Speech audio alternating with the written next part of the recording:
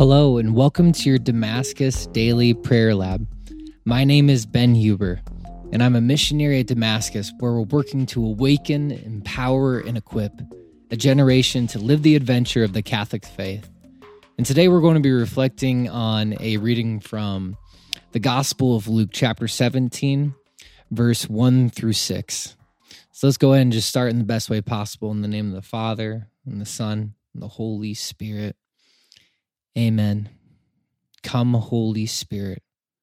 Come, Holy Spirit, living in the womb of Mary. Come, Holy Spirit, living and effective to our hearts here in this moment. Come, Holy Spirit, abiding and present to us. Come, Holy Spirit, light a flame in our hearts and kindle our hearts with the fire of your most holy and divine love, that we may see you, know you, and love you even more here this morning. We invite you and plead that you come here today. Luke chapter 17, verses 1 through 6 says this. Jesus said to his disciples, "Things that cause sin will inevitably occur, but woe to the one through whom they occur. It would be better for him if a millstone were put around his neck and he be thrown into the sea, than for him to cause one of these little ones to sin. Be on your guard. If your brother sins, rebuke him.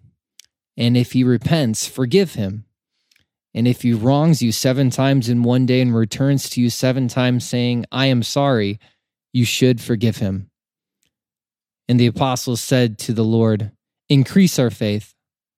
The Lord replied, "If you have faith the size of a mustard seed, you would say to this mulberry tree, 'Be uprooted and planted in the sea,' and it would obey you." Luke chapter 17, verses 1 through 6. Thank you, Jesus.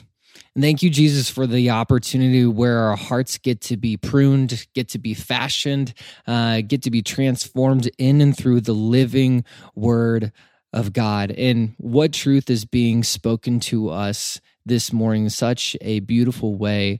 And one of the key truths that I just feel and want to invite us into is this gift of reconciliation. And just prior to that, one of the things that also just stood out to me is just the reality of love.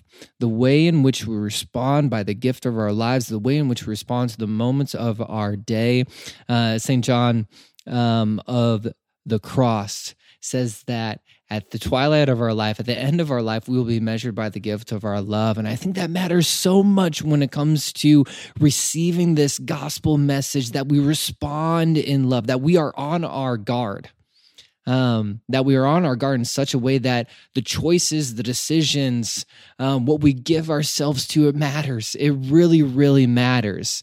And sometimes we fall in love, and I think that's where reconciliation comes in.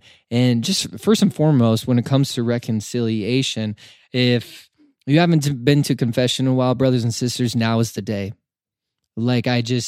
I invite you to choose to seek the Father's embrace, the warmth, the love of his embrace in the gift of the confessional here today.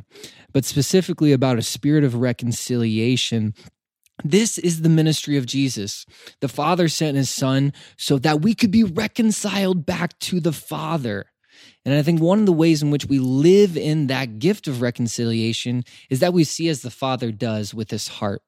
That we see the gift, the goodness, the beauty, the wonder of each and every human person as the Father would, and the dignity and worth and the purpose that they're made and designed to him in his image and his likeness. If we lead with that love, we're going to be able to see the individual. We're also going to choose to forgive that individual, because we're going to choose to lead with God's merciful love, his reconciling love. And so today I just prompt us, is there anybody that we are in need of giving forgiveness or seeking forgiveness from? And let that be our action here today. This has been a scripture reflection on Luke chapter 17, verses 1 through 6. Again, my name is Ben Huber. Thank you so much for joining us here this morning. God bless you.